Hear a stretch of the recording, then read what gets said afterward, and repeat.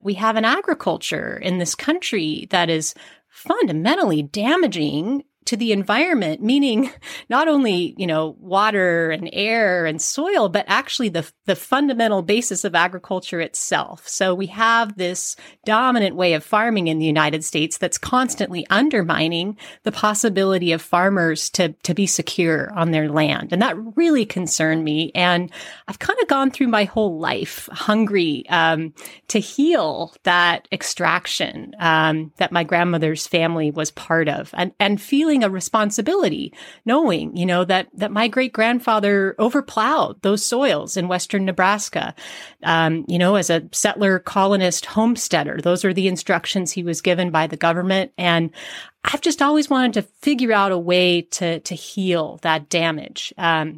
And so fast forwarding to the last, 12 years that I've been a writer and researcher focused on agroecology, following that really influential time in the office of Senator John Tester, an organic farmer from Montana who I really admire.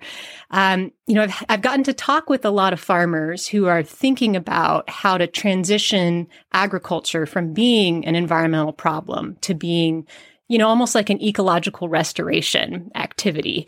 And specifically in the context of climate change, which is an environmental problem and I think a lot of other people in my generation have been particularly concerned about.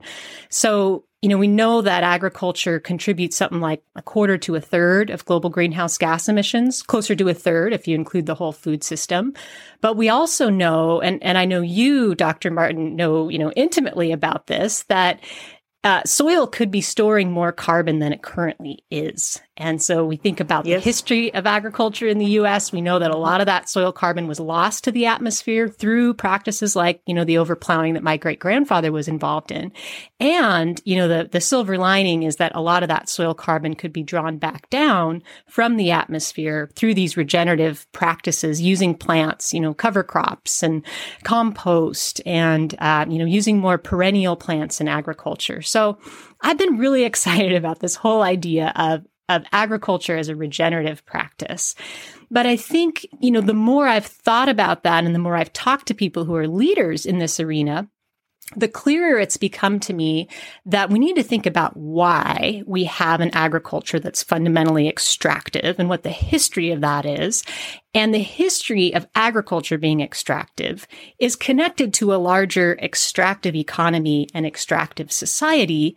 And the clearest word I know for that is colonialism and colonization. And so the people who I see really leading on regenerative agriculture in a way that's really going to make a difference for problems like climate change, they're actually addressing that history of colonization and working to heal that extractive economy that stems from colonization, such that we could even have the space to have an agriculture that's regenerative.